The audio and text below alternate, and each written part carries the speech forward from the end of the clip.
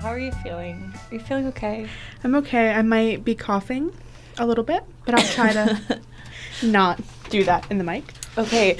On the real, though, I'm so glad you showed up when you did, because right before you got here, I started choking on water, and I was too polite and too Welsh to... I was so preoccupied with getting any of it. I didn't want to spit any of it on the sound equipment. So I was keeping it all in, and I started to violently choke. And suddenly I realized that this booth is soundproof, and no one was hearing me choking. And I just got this really intense thought of like, no. This is how I die from over polite choking to death in a Welsh soundproof booth. A Welsh choke. Are these salt? Oh, huh. So now you're here, and so if I choke again, I'll notice. You'll Unless know. we both choke. I mean, my God, what a way to go. If you have to go somehow, it's not a bad way to go. Do you have questions or concerns, deep fears about what's about to happen? Do you have what's going on? Because when the first time I came in here, I wanted to vomit because the recording booth was intimidating, and I didn't want to. My mouth got very dry, and I couldn't swallow anymore. I'm scared that I'm going to ruin the audio with, like, my coughing. Or in noises other than talking.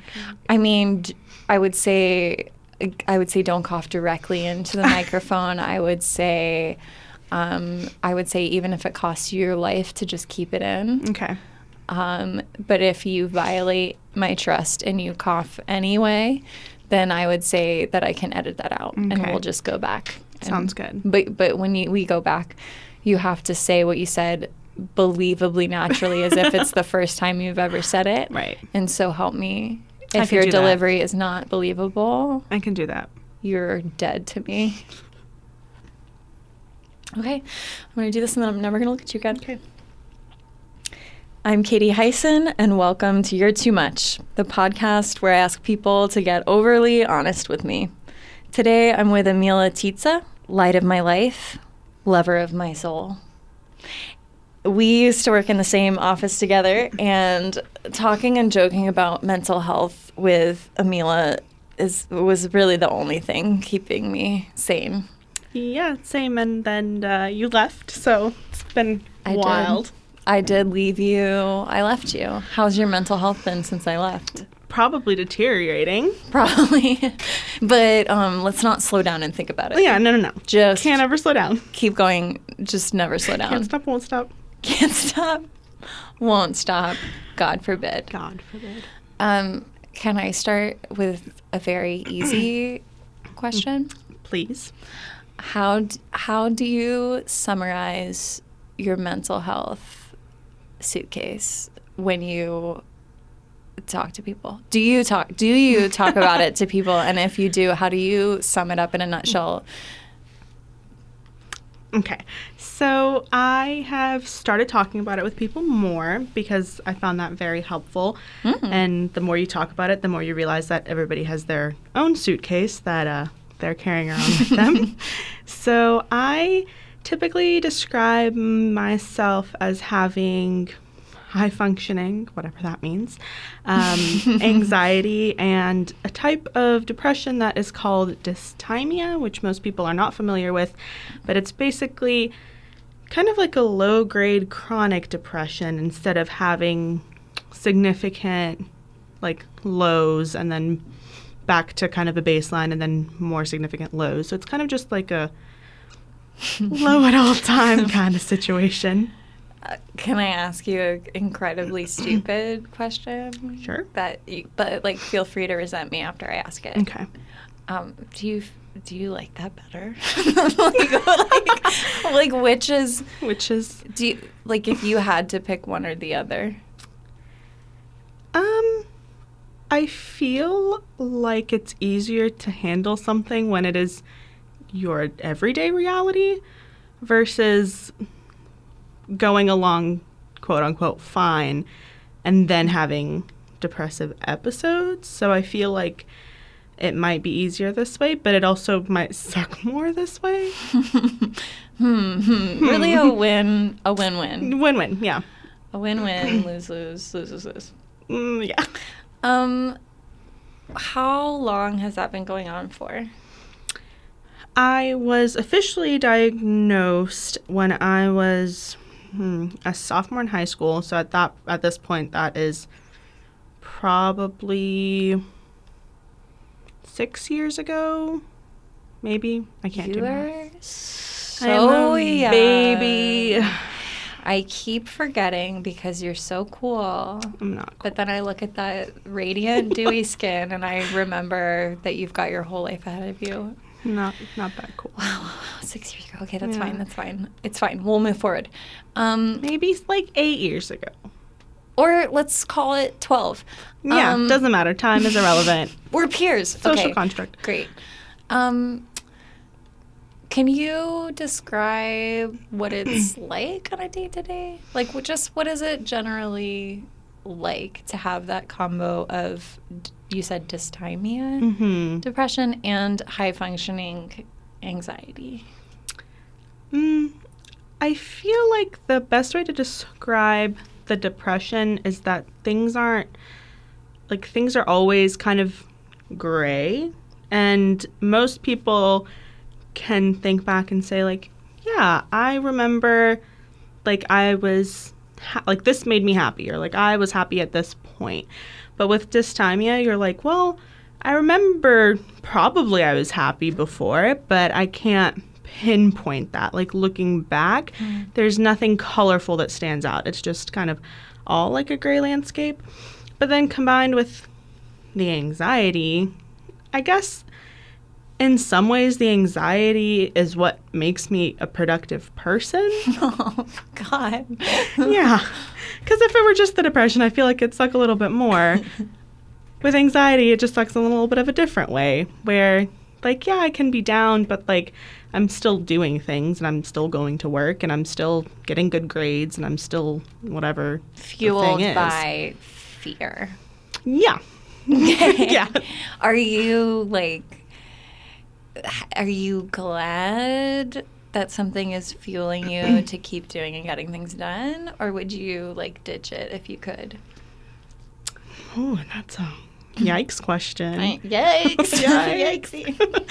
I think that if I didn't have something pushing me to keep going and it were just the depression, I would just be more likely to stop. And I think that with any kind of depression is, like, the scary part, right? Like, if you're distracting yourself and if you're doing all of these things, it's fine. But then the moment you're not doing something, or the moment you are alone with your thoughts, then it becomes scarier. You know how... Okay. We share a counselor. Yeah. Because you can never share too much. No, and we truly share. We also share a doctor. It's fine. It's a normal relationship. We're not codependent. But okay, so our counselor's the greatest counselor in the whole wide world. The entire world. She might not want to be name dropped, so we'll just call her Dr. Bearline Banspurls. And she's always telling me to stop and feel my feelings. But if you have how do you turn that into an adjective? Dysthymic? If you have dysthymia, yes, depression, then is stopping and feeling your feelings not helpful because there's, like, is it just part of your life? Like, there's nothing you can do to get out of it, so it doesn't help to stop? All very good questions. I don't know. I feel like I have never gone to a psychiatrist, so maybe I'm doing this all wrong, and maybe a psychiatrist would be like, what the fuck are you doing? Like, if you just take a couple of these pills, you'll be right as rain. Or I assume that's how that works. That's right? definitely how it works. Yeah, totally. But in one of my recent sessions with the counselor who shall not be named, Dr. Bearline Banspurls. Banspurls, yes. She presented that kind of same question where she was like, well, you know, I think we should try and see if we can, like, separate the two out, but not separate everything out to where you stop being productive. Wait, separate high-functioning anxiety from dysthymia. We can just call it depression. No, I want to get this right. Dysthymia. Yeah. Depression. Yeah. Okay. I really want to make it an adjective. I feel like it's a compound noun, and the grammar of your lifelong struggle is really bothering me. I usually don't name it. Oh, okay. Because then I fall down that same rabbit hole. Okay. So just call it Dee Dee. Yes. Yeah. So trying to see. Today we had a very interesting conversation where the question that came up is how much of my identity is tied to overworking. Oh, and my God. If I stop that, who will I be as a person? So trying to separate all of these strands out and see which ones will make me break as a human. Oh. Okay. To try to see which ones you can, like, work on without totally unraveling. Yeah. But she thinks that's fun. She's like, but who are you? Like, why don't we find out? Dr. Burles always thinks everything is fun, and it's not fun. It's not fun. It's hard.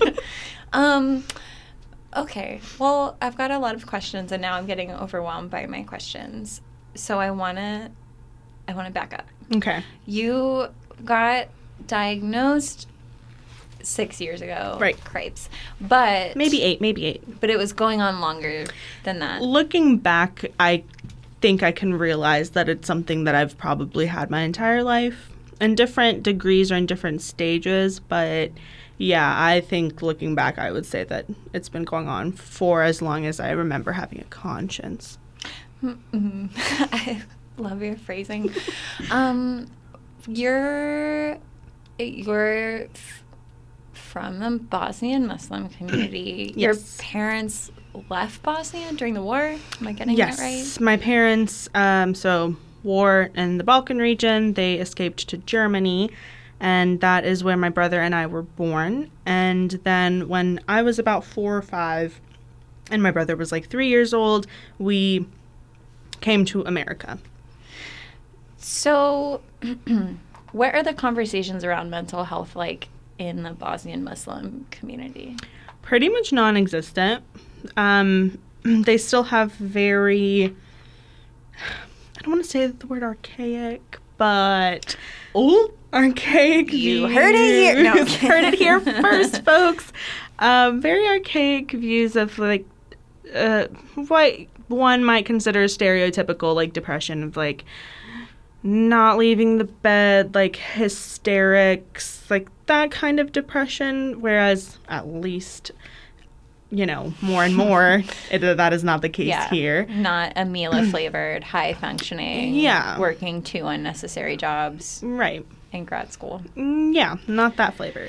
So the conversations really don't exist, or when you say it, people do the thing like, oh, have you heard she has depression?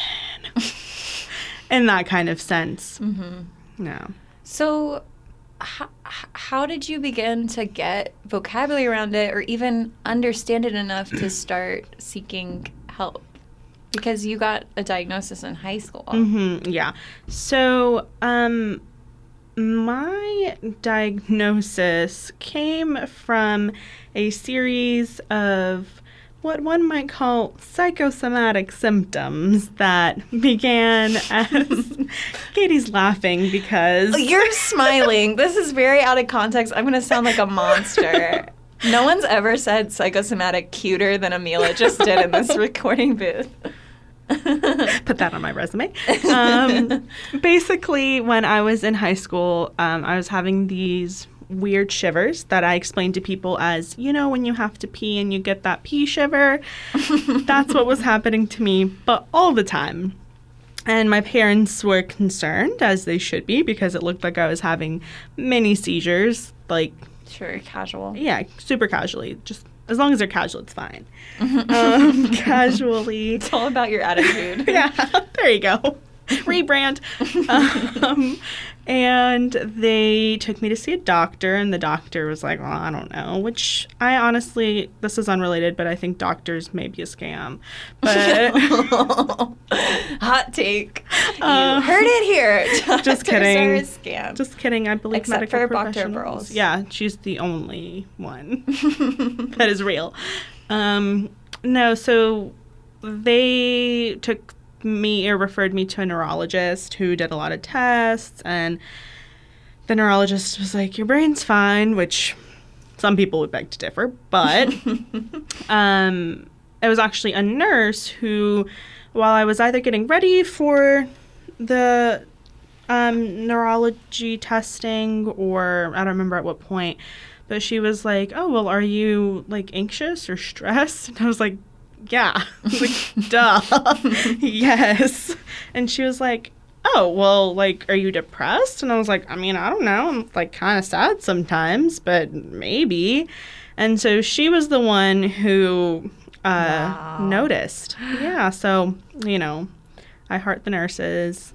The true MVPs. True MVPs. Well, do you think if you hadn't been shivering, how long would it have taken you to get help? Probably a while.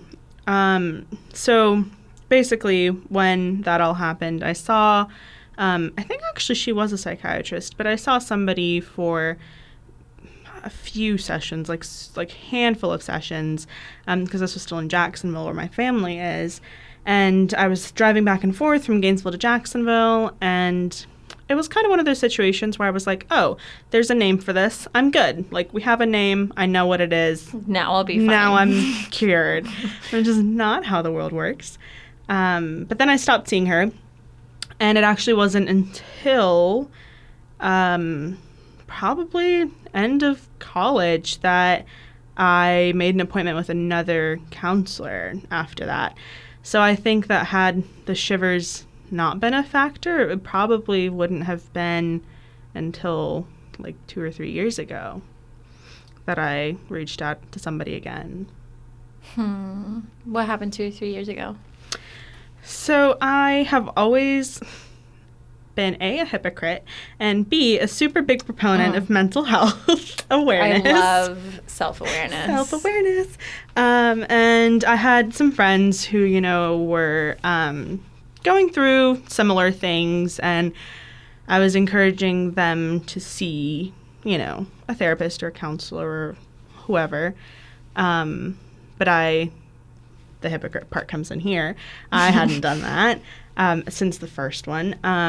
And then it was the more I talked to friends and the more that, you know, I did research and the more that I talked to people about it, the more that I realized that, like, okay, it's time to bite the bullet and it's time to take my own advice and go talk to somebody about this. Feel free not to answer this. How come no medication? So I feel like I'm already on not a lot of medication. I'm on some medication for other things like my thyroid and whatever else. And I feel like I should, I don't know, check out all my options before making that decision. And I know and this is not everybody's experience, but I've had a few friends who have had to go through a long journey to figure out the right medicine, the right dosage, the right, you know, whatever. And I don't know if I have a good baseline support right now with like counseling and with everything else to be able to do that journey. And that's mainly just because, I mean, the grad school thing and the work thing and things are just very busy right now that I'm not willing to kind of throw a whole wrench in that operation until things settle down a little bit. But would you say that you keep yourself that busy. Yikes, yikes. I'll take my copay. Sign a check over right now. Probably. There's probably a part of me that does.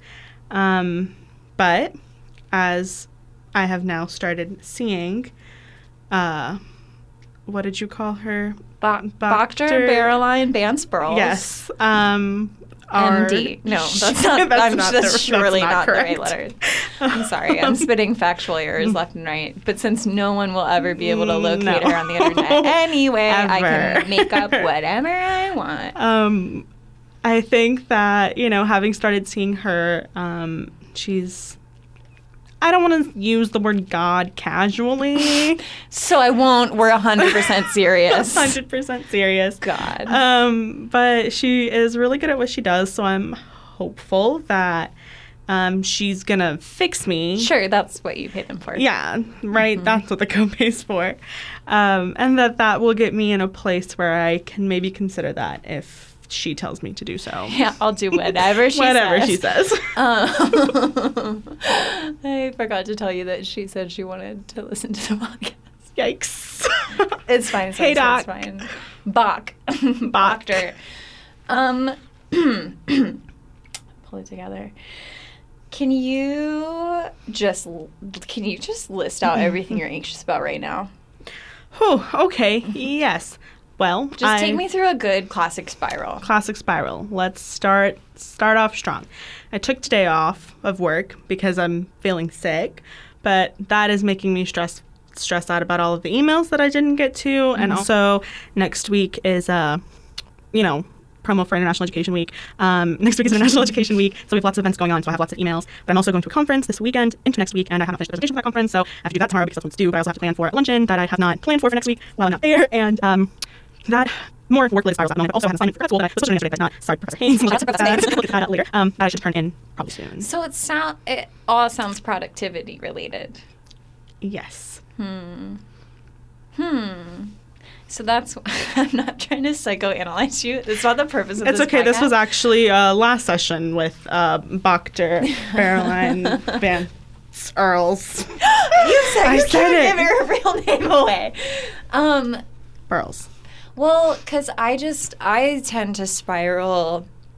I spiral in increasing levels where it starts out about something concrete, like, oh, I have a deadline for this thing, and somehow by the end of my spiral, it's like my life will be meaningless. You know what I mean? I just really ratchet it up. I think if we go on for a little bit longer with that spiral, that's probably what it would turn into. But mostly you're in the day-to-day anxiety. Yeah. You gotta limit it somewhere. You got. I like just a good old-fashioned deadline anxiety. Yeah. How do you cope? I'm wondering, especially with depression or when things are hitting you really hard, or you're having a really hard anxiety situation. I'm sure there's a word for that. What do you do to cope and keep going? Well, it depends on, I guess, the severity of the, I don't know, episode or attack or whatever you want to call Situation. Sometimes, I think both a pro and a con of, living with it for so long is sometimes you're just, which, again, I'm pretty sure all counselors would tell you not to do this, but sometimes I'm just can't deal with this now. We'll panic later. Right now, we're doing this thing in front of us. We're going to finish it. We'll panic when the time comes, which, again, probably not recommended. 9 out of 10 professionals would disagree. And then sometimes it's, I don't know, too much. That doesn't really work. And in those situations, if I'm at home, I probably just go cry about it in bed and, fall asleep and the next day hope that it's reset itself. Classic. Good. Classic moves, yeah. Yeah. And then if it's at work, that's a bit trickier. That flashback to last week, definitely had an anxiety attack at work. So whose office did you rent? Oh, wait, you temporarily have your own. I temporarily have my own office with a glass door, so it doesn't really help. Illusion of seclusion. Ooh. Well, I tried going to our shared friend, again, we share everything, Carolyn's office, but she was not there at the moment. Not our counselor, Barreline, a different Carolyn. Yes. So I went to our other shared friend, Amanda, and I told her, I think my exact words are, "Hi, I can't breathe and my heart is beating very, very fast, and I don't know what's happening." A little bit different because with a panic attack, I usually can't breathe, but this was just my heart was racing very, very fast. So you experience both varieties? Yes. Panic attacks, I've had fewer. Like, I can count on one hand how many panic attacks I've had because, like, I hyperventilate. But with anxiety attacks, I feel more like my chest is, like, constricted and I can't breathe like that. So, like, which do you like better? So if I had to choose... So anyway, Amanda was a sweetheart, and she walked me back over to my office and just had a chat about something unrelated until my breathing calmed down. Yeah, so it was very nice. Like a fake conversation? Because when I'm having a panic or anxiety attack, I'll be like still talking to people as if I'm present and I'm not absorbing a word they're saying. I'm just hoping that everyone coasts through it until I'm done. No, it was more like she was just being very calming. I don't remember even what we were talking about, but she was just being very calming, like very, relaxed, and I think that tricked my brain. But Amanda, way to be. What's the most helpful thing that people can do for you when you're both when you're anxiety spiraling and then when you're just having a real bad depressive episode? Like, how do you wish that people showed up for you without you having to ask? I think that the best, the situations where I felt like it's been handled like the best are with those friends who are familiar, have had their own struggles, shall we say. And who, kind of ask, what do you need? Do you want a distraction? Do you want a vent? Do you want a hug? Do you want, what do you need in this moment? Because it varies for me from moment to moment, from anxiety attack to depressive episode to whatever the case may be. Do you like being asked? I wish people would read my mind. Well, I wish people would read my mind, but in the absence of any true psychics, I prefer that instead of people assuming what I would want or need. I get very angry when people assume and very mad when they don't just know. Yeah. So, win-win situation. Win-win. What's the least helpful thing that, I guess, other than assuming, what's the least helpful thing that people do? I just hate when people, like... The body language you're emoting in this booth is a lot. I feel like the soundproofing is absorbing the body language. Yes, the tension. The shade that Amelia is throwing all over this booth right now. I don't know how to phrase this. I think... I know it comes from a good place, but when people just start treating you as if you're, like, gonna, A, break, or B, like, when you say, hey, I'm not having a good day, like, my depression's really bad today, and they're like, are you okay? Like, A, no, I'm never okay. That's the whole point of this. But B, like, it's fine. And to be fair, like, I've been dealing with it my whole life. They have known about it for 0.5 seconds, so I get it. But also, I promise I won't break. So that's the whole, like, premise behind this podcast, though. Part of it is that the people who actually go through the stuff wind up managing the emotions of everyone who Yes. doesn't. And it's like, why you wind up hand-holding. It's like, no, it's fine. Making it's them feel fine. better Yeah. about your dysthymia depression. Yes. Like, yeah, it's a lot. Okay, don't be embarrassed. But one of the things that super strikes me about you is, I feel like it's going to come across as cheesy. Can't wait. Brace yourself. Please compliment me.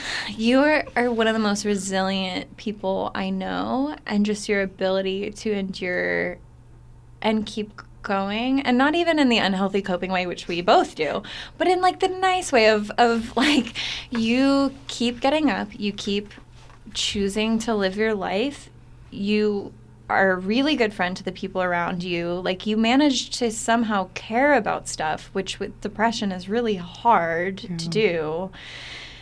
So I'm wondering where your motivation or your hope, or like what gets you up to keep going and keep choosing to live your life when it's felt gray for so long.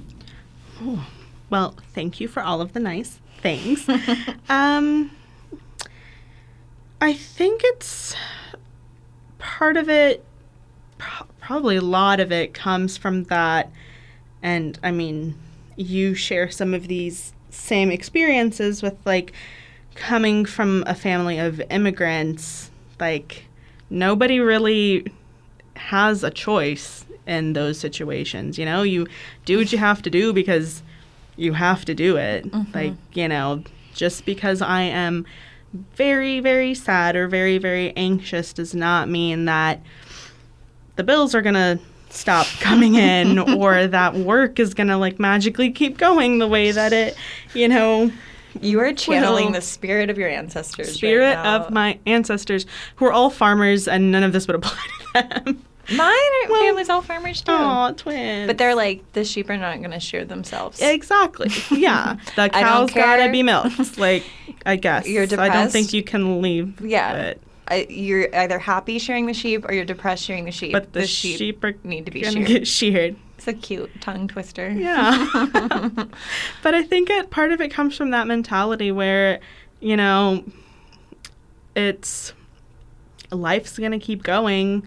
And maybe if you keep going with it, eventually it'll stop sucking as much. Put that on a motivational poster with a cat hanging from a tree branch. Just keep hanging on, and maybe it'll suck less one day. Is there anything that you would tell somebody in the same position who maybe, like, hasn't, you starting to do all the work on this? What would you tell that person? I think I would tell that person that sometimes you can check off all of the right boxes and do all of the things you're supposed to do, and it's still gonna suck. And no combination of doing all of these things is gonna be a magical cure or a magical, you know, fix-it-all potion. But if you keep doing the things, then eventually you'll meet people who will make it easier, who will, you know, share some of that burden. And, you know, it's not going to be perfect, but it'll be pretty great. And if that fails, get yourself on the waiting list for a little doctor named Caroline Pants Pearls, because I'm pretty sure we're halfway fixed. Yeah, basically. Is there anything that you wish that I asked, or anything that you would want to clarify? I can't think of anything. But your high-functioning anxiety, tomorrow morning, you'll wake up in a cold sweat. Yeah, and I'll text you, and we'll have to re-record this entire thing. 20 years from now, you'll be in the shower, and you'll go, oh, why God. didn't I say this? I do want to say I do actually believe in medical science. Okay, I'm going to edit that last part out now. Okay, great. Amelia believes in medical science. No other science. Just kidding. I'll have you know that I am going to possibly tack on a segment at the end of this in which I demand that our friend Bera Bilder, I'm going to call the segment Fix Us, and I'm going to demand that she takes all her years of training and experience in education and in 5 minutes cure us. I would love that. So I'll work on getting that. Okay. Also for free. I'm going to make her do it for free. So I'll come back to you with that. And that'll be great. Yeah. All of the therapist friends. Yeah. Fix us. Fix us. I love you, friends. I love you, friend.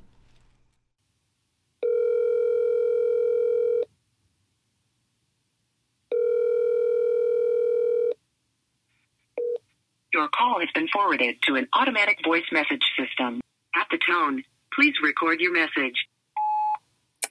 Hey, Sarah. I was just calling because I have a very intellectual podcast, and on an episode I was about to release, I told someone with depression and anxiety that you could fix them in a minute or less. I was just hoping to get your quick fix that I'm sure that you learned in graduate school over the phone. So I guess call me back.